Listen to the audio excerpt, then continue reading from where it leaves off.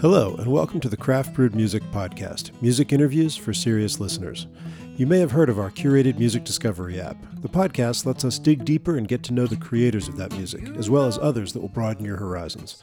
I'm Brian Horner, founder and curator of Craft Brewed Music, and I'm joined by my friend and co-host Aaron Stamen, a Craft Brewed Music artist. We've got a very special return guest with us this episode. He was in one of our very early episodes, episode 4, guitarist Richard Bennett. At the end of our conversation, he was talking about some songs that he'd been filing away for years and had just started to record and was, headed in the not so distant future toward a new album. Over the 20 or so years that I've been writing for, my albums, I guess, every once in a while there'd be a little kind of a folky kind of melody turn up. And, I'd go ahead and finish it off, but they never quite seemed to fit into the other albums. And I ended up with a folder that actually marked folk on. And, I'd finish the tune, I'd write them out on manuscript, and I'd throw it in that folder. And as I was finishing up the Ballads and Otherness record, a couple more just sort of delivered themselves onto my doorstep, and in my mind's doorstep. And fairly quickly, I wrote them, and I wrote them out, went to the folk folder and threw them in there, and I was surprised how many tunes had accumulated in there over the 20 years. And I'd been thinking for a little while, I really would like to make some kind of a different album. And I had no idea what that was going to look like. And there it was all sitting right in front of me.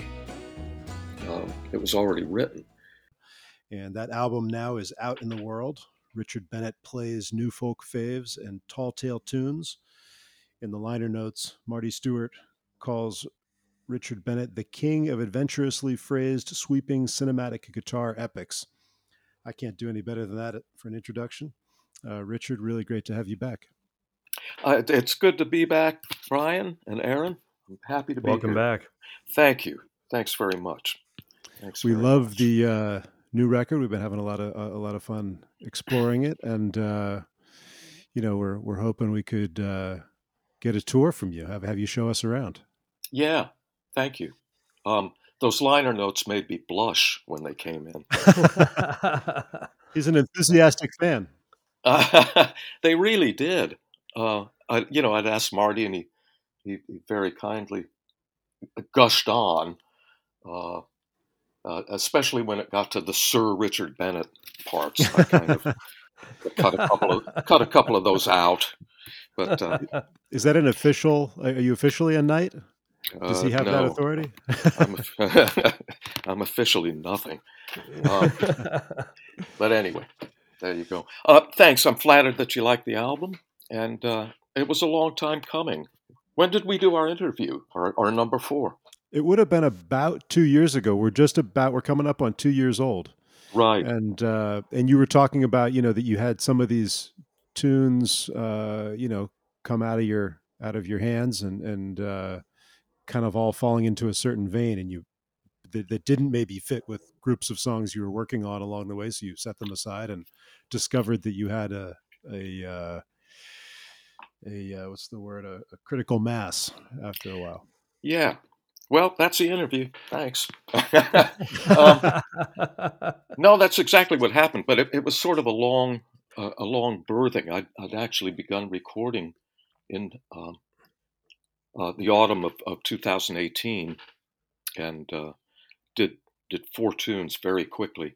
And I kind of put those out as a little EP, just digitally. I just kind of wanted to test the water a little bit on a couple of fronts. One, to see how the tunes kind of were received, but also to just test the water about releasing something digitally only, which I was never prone to do, and I'm still not prone to do. But anyway, it was available for a little while. And then I went off and did a 2019 tour with Mark Knopfler that consumed most of the year. And then I came back to it and really put my shoulder to the wheel with recording, and also I'd written some more uh, tunes over the course of that tour with Mark. And the intention was to get it out in the spring of 2020. And we all know what happened in the spring of 2020. And I was one tune short. I had the tune, but I just couldn't get in under the wire to record it. And Hmm. I was adamant that that tune be part of the record. So we all kind of retreated into our homes, and the project sat for about 16 months or something like that. Hmm. And before I could get back to it. Which tune was that? The last tune we recorded was the Ballad of Johnny Trem. Hmm. Johnny Trem. And so anyway, I finally got it recorded. And then there was some uh, business changes in the label in Modern Shellac for the better. Uh, and that kind of held the release off for about, I don't know, another 9 months anyway. So it was kind of a 4 year birthing, really, of Hmm. this. But But there then you again, go. you're taking tunes that it sounds like may have been as much as a couple decades old from this your folk folder that Yeah, you'd been amassing over all this time. So I guess 4 years is kind of in keeping with the how this fermentation was being done. yeah, that's right. There's no real sell by date with my stuff. It's dated when it's written, you know. Uh, but yeah, a couple of these tunes are. One goes back to the early '90s. Uh, what is it?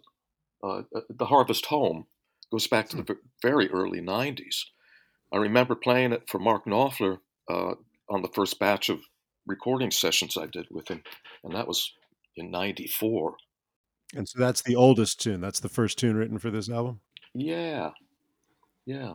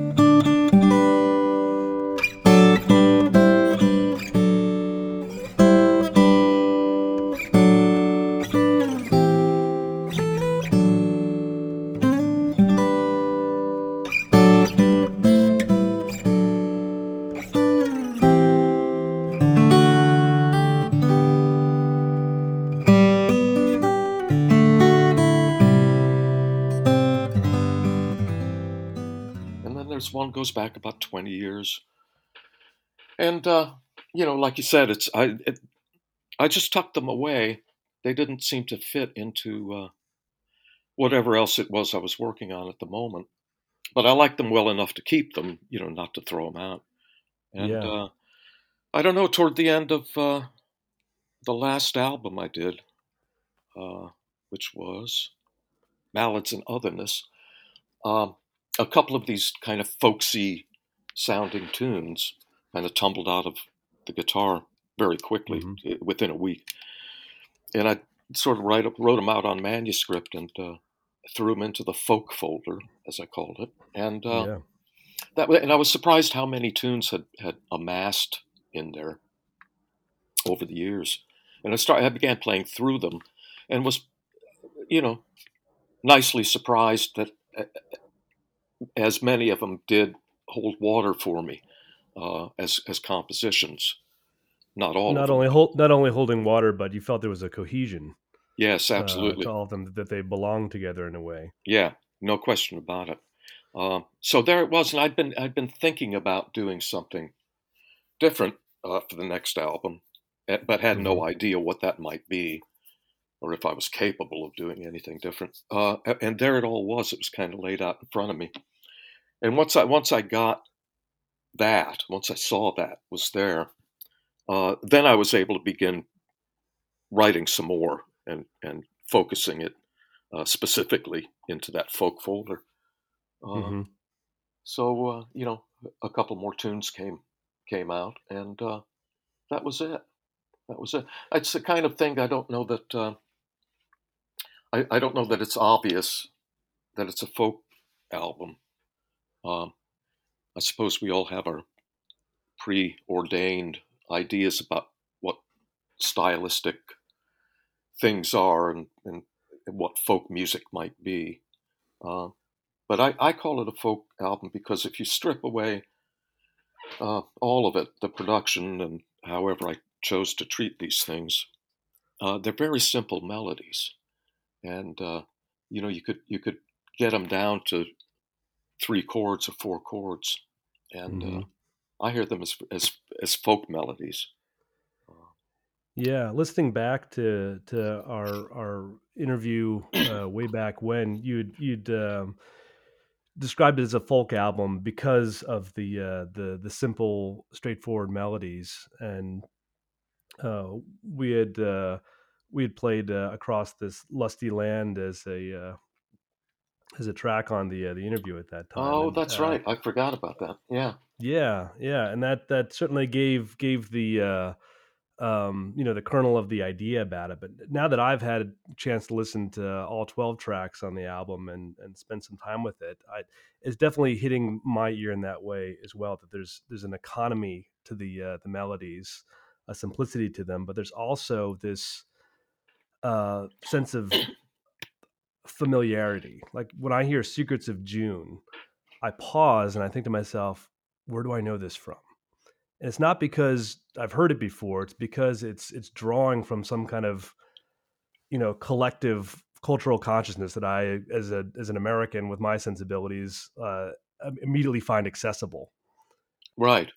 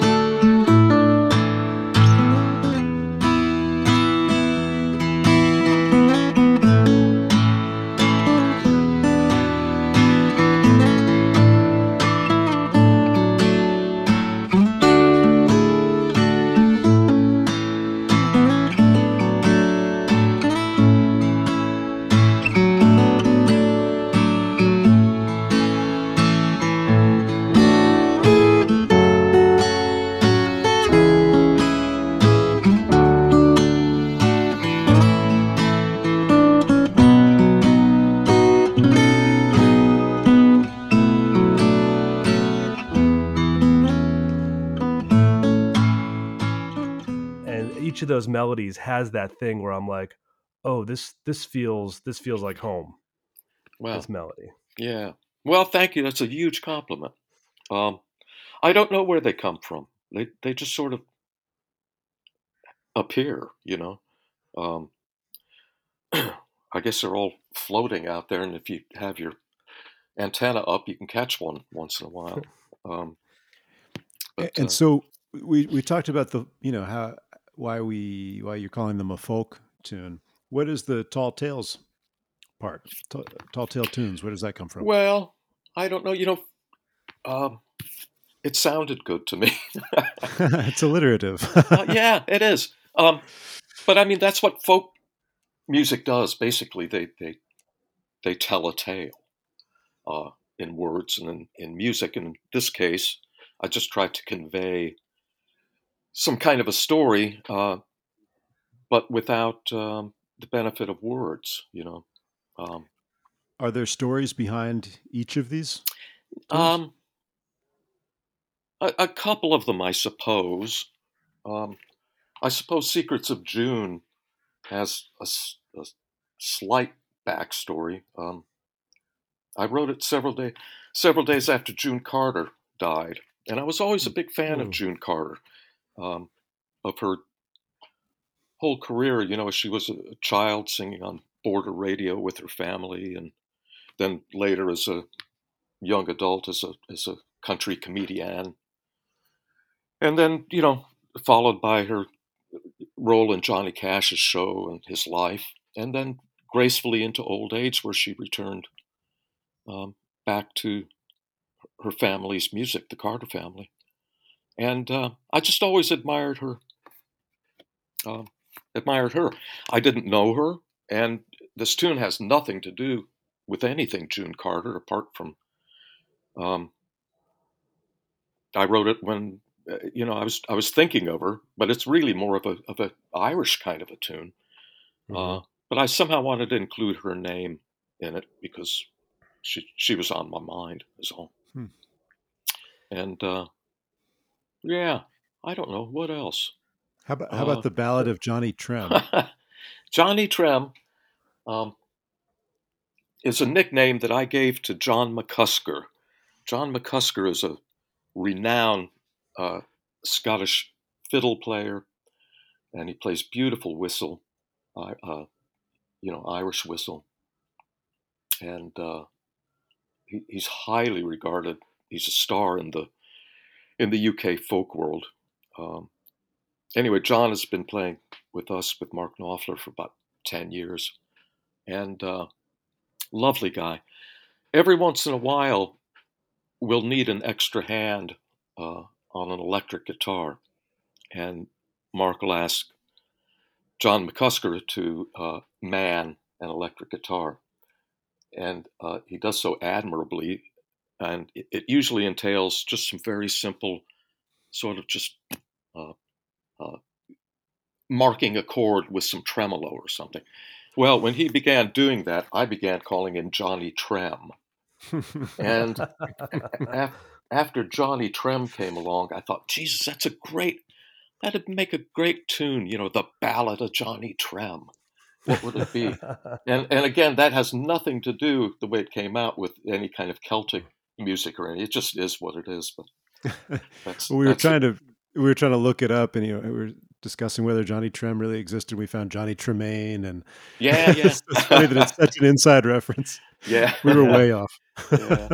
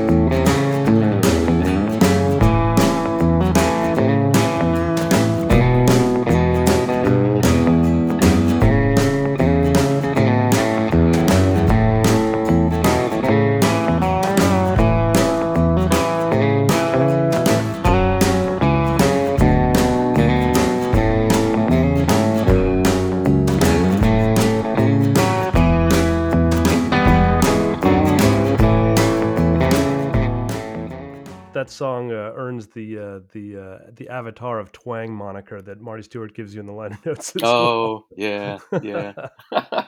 Yeah. What else? Acadian bells. It's just kind of a Cajun steel guitar thing. And that goes Hmm. back a long way. In fact, that was recorded about 10 years ago. Hmm. And the same thing, it just didn't fit into anything I was doing, but I always liked it. And it certainly fit into this, I thought.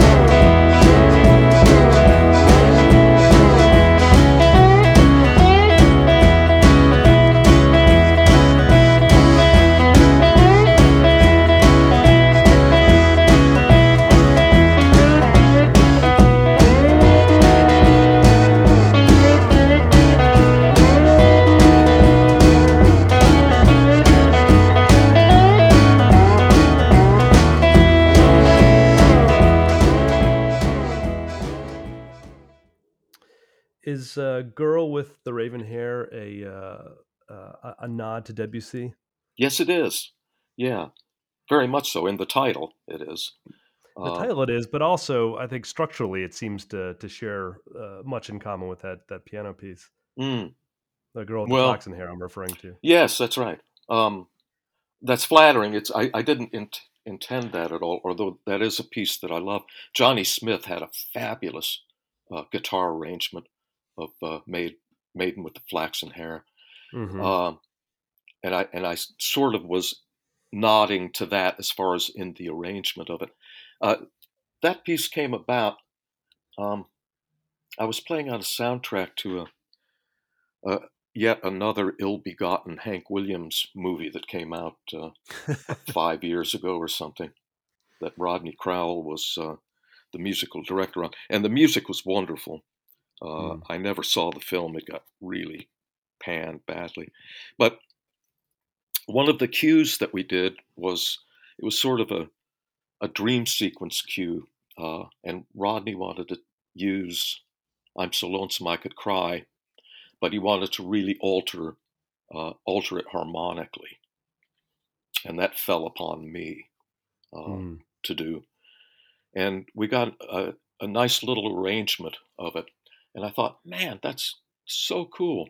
And I came home that night after we recorded that, and I sat down and I thought, God, it would be great to write something like that with that simple of a melody, but really um, alter it harmonically.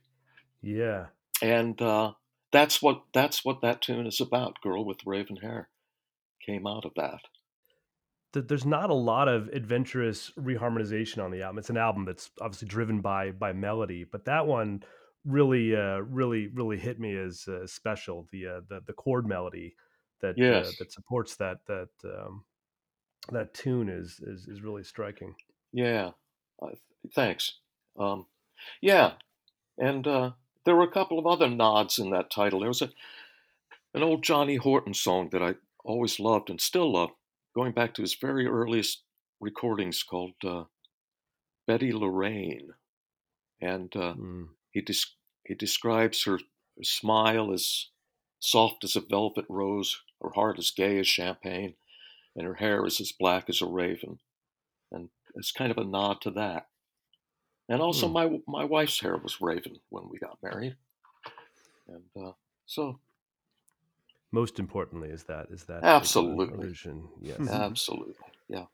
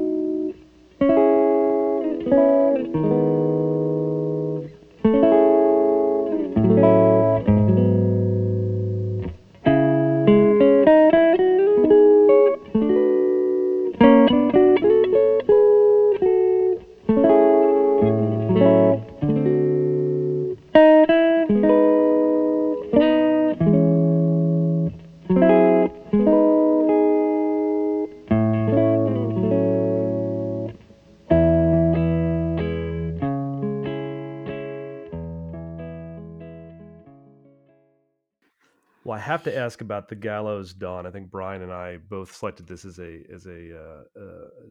track on the album that we were infatuated with, and it's this kind of hybrid creature that's somewhere between Muddy Waters and the Scottish Piper, Right? with that electric guitar. Yeah. And I don't know where that comes from, but that is a powerful lyric tool. Mm, thank you. Yeah, it's a strange tune because it kind of skates between time signatures, 4/4 and 3/4 and 5/4, and I wasn't trying to be clever when I wrote it. It just kind of fell out that way and felt very natural. And I didn't really want to use a regular rhythm section on it because um, it would draw attention to the time shifting all over the place, you know. And I Yeah. wanted to skate through all of those time signatures without drawing attention to it. And It was lost to me. I had no idea that there were shifting time signatures. It just yeah, sounded like that, the melody was so dominant that I didn't Yeah. think about anything else. that's good. And that's what it's supposed to be doing. And so I found a way to accompany the thing without drawing attention to it on an Irish bouzouki. Uh, so that's what I went in and did first. I just laid down this backing, the accompaniment, and then put the electric guitar on top of that. And then the Uh, piano came later. the piano, yes, we overdubbed the piano last. Oh, okay. The little pre-intro thing, Right. and also the piano plays the bass part. What the bass would normally play, I had him do in the left hand. So the bass that you hear on it is actually a left-hand piano, Hmm. which kind of adds to the uh, otherness aspect of it, I suppose. Hmm. Uh, And and the guitar tone is it just kills me. well, thanks, So Les good. Paul neck pickup. Yep. uh, The brothers in Yeah. arms sound. yeah, well, and there is sort of nods to Mark in all of that as well. Mm. Uh, you know, Yeah, well, that kind of that tension between something in the Highlands and something in the Mississippi Delta it's exactly right. is what I imagine when I hear that sound. Yeah, yeah. That's how Mark describes it, where the Tyne meets the Delta.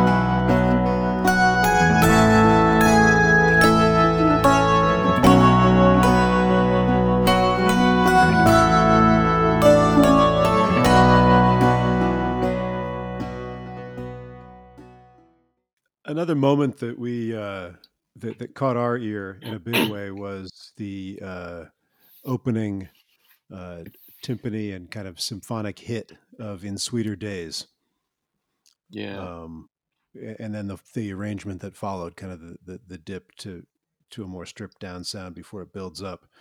Tell us a little bit about that one. It's sort of grab you by the lapels thing, at the top. Um, That it does, yeah. yeah, it's trombone and timpani and piano. Trying to think what else. There's a guitar in that opening statement. Uh, I don't know. That's all. It's just hey, look at me, and here we go. It's an arrangement that I came in. I knew exactly what I wanted out of the thing, and it was just a matter of getting it. And after that opening announcement, um, it's uh, it seems greater than the sum of its parts. Um, that arrangement, which I like about it. There's not a Hmm. lot to it, but it seems like there's more to it than there is.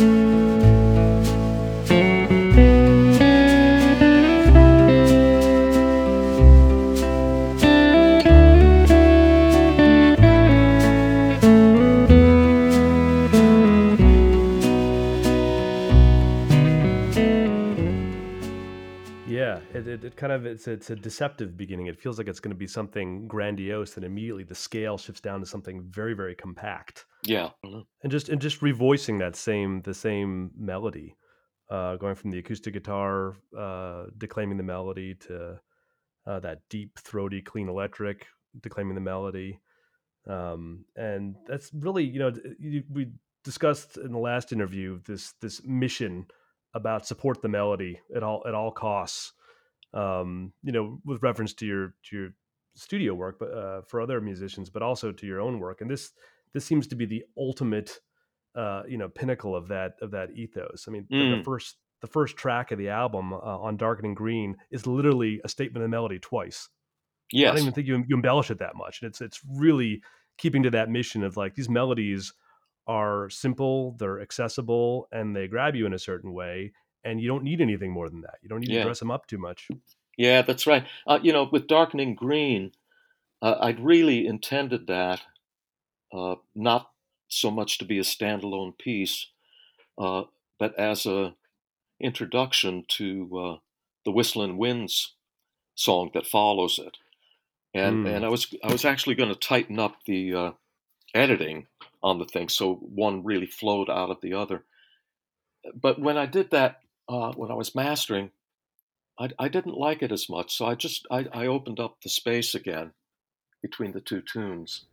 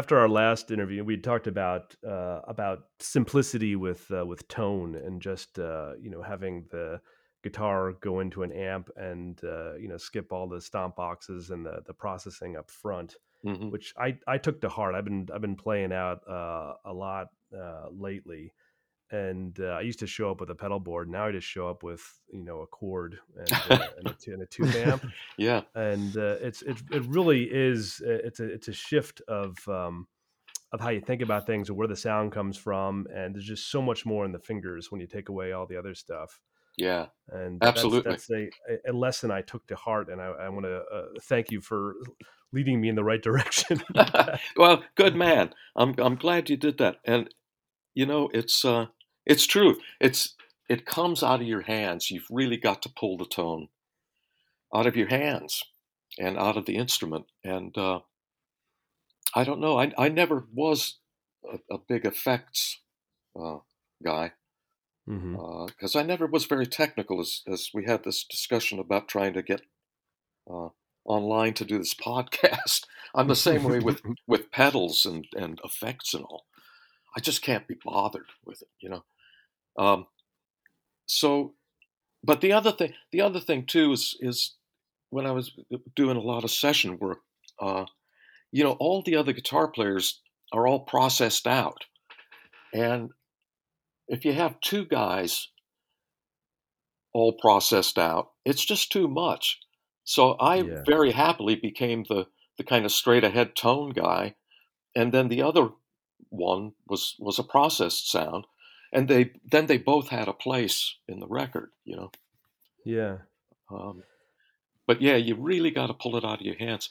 Uh, and a good way, if anybody's interested in uh, experimenting with that, is if you get a solid body guitar at home and don't plug it in, and sit down with a pick or with your fingers and find the sweet spot on the instrument, and don't Yeah. play it too hard, and see how much tone you can pull out of that uh, unamplified electric guitar, and how much sustain you can pull out of it.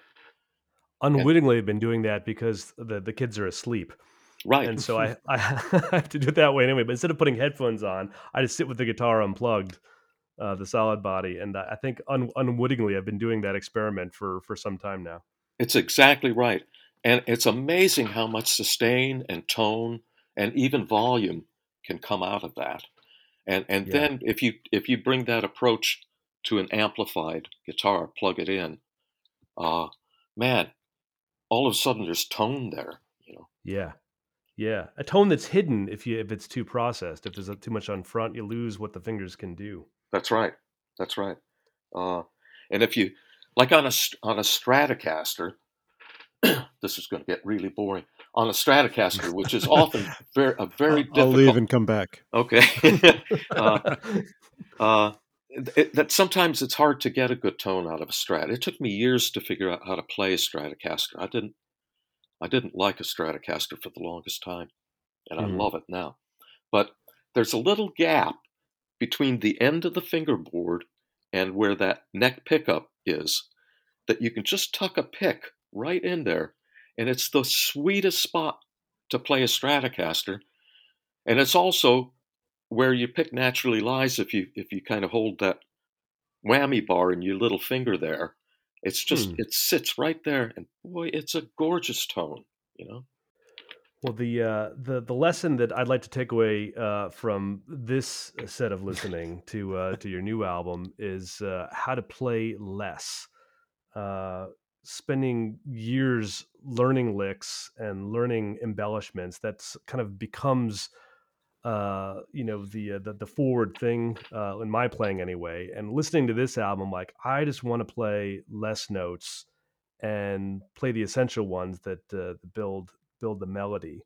And I don't know if you have a method or a technique to this. If you sing it, or if you go to another instrument, or do you get away from the guitar to do it, or do you have a method on the guitar for keeping it lyrical, despite having chops?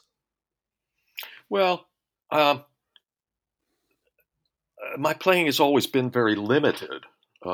as everybody's playing. You know, we all have our limitations, and I never was a very fast guitar player, uh, and so to some degree that informs my style. You know, our limitations is what makes our various styles of things. But Mm. I these days I really try to think of the guitar as a voice, as if somebody was singing. Uh, so that's how I think of my melodies, and Yeah. and you can find wonderful little passing things to throw in there. But as far as stating a melody, you know, how would a singer sing it?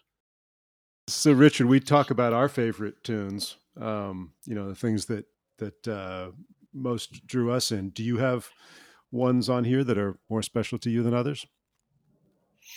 Well, I mean, it's going to sound terribly self-serving, and I'm the least self-serving guy on the planet. But um, I like them all because they're all very different. They all do different things, and um, I think they all came off reasonably acceptable. And I don't know, Sweeter Days I'm very fond of, and Gala Dawn I am as well. Reasonable. What was the So term you used? Reasonably acceptable. That could be another title for reasonably our acceptable episode. is a far cry from what Marty Stewart was using for his adjectives. Yeah. Yeah, I can listen to them all without cringing. How's that? Also, This a is like soft endorsement for this album. Yeah, it's like yeah, low bar after low bar. Are you okay, Richard? yeah. Richard Bennett hard sells. uh, So, in terms of you're obviously not self-serving, but in terms of serving others, what's going on with the Mark Knopfler band? well, we spent the entire month of February in London recording, and that was so great. I have to tell you, I've been playing on records since, Jesus, I don't know, 1968, I think. Hmm. And it was the most fun I've ever had making a record. And, of course, coronavirus was just raging again Right. back then. So the protocol was very tight. We tested every other day. Hmm. There was no pubs, no restaurants.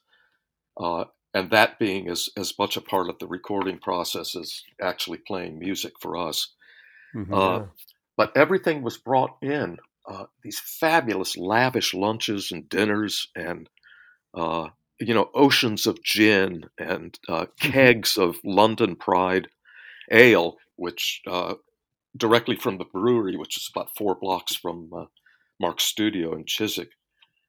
And we just enjoyed uh, being with each other again and being a Yeah. band again, because all of us at that point had been pretty much laying low for a couple of years. Um, and so it was just so much fun. And we got 25 wonderful things in the can, and we're going Oh, back. We're going back in November for another week.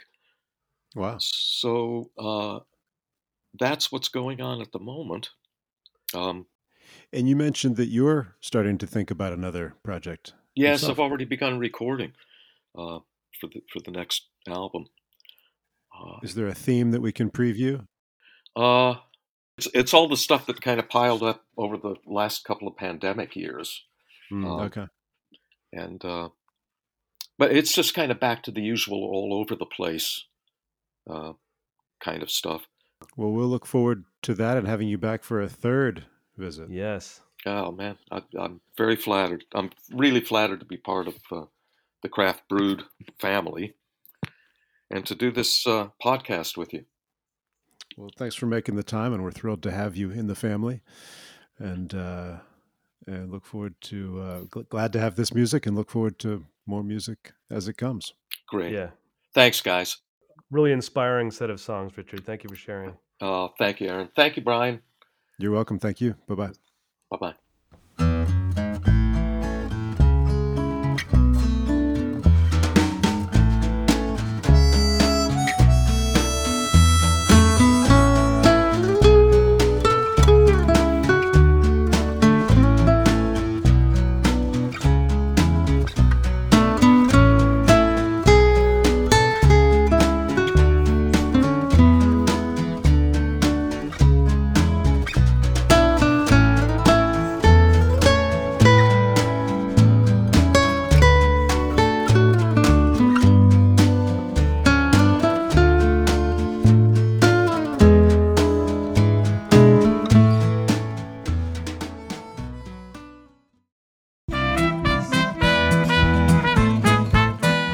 Thank you for listening. Craft Brewed Music, both the podcast and the music discovery app, has the mission of promoting this music and these artists. We can't do that without ears on the music.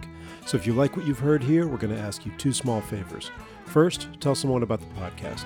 Second, go to the App Store or Google Play, download the Craft Brewed Music app, and try a free 2-week trial of the curated streaming service. For more information, visit us at craftbrewedmusic.com. Thanks again, and see you next time.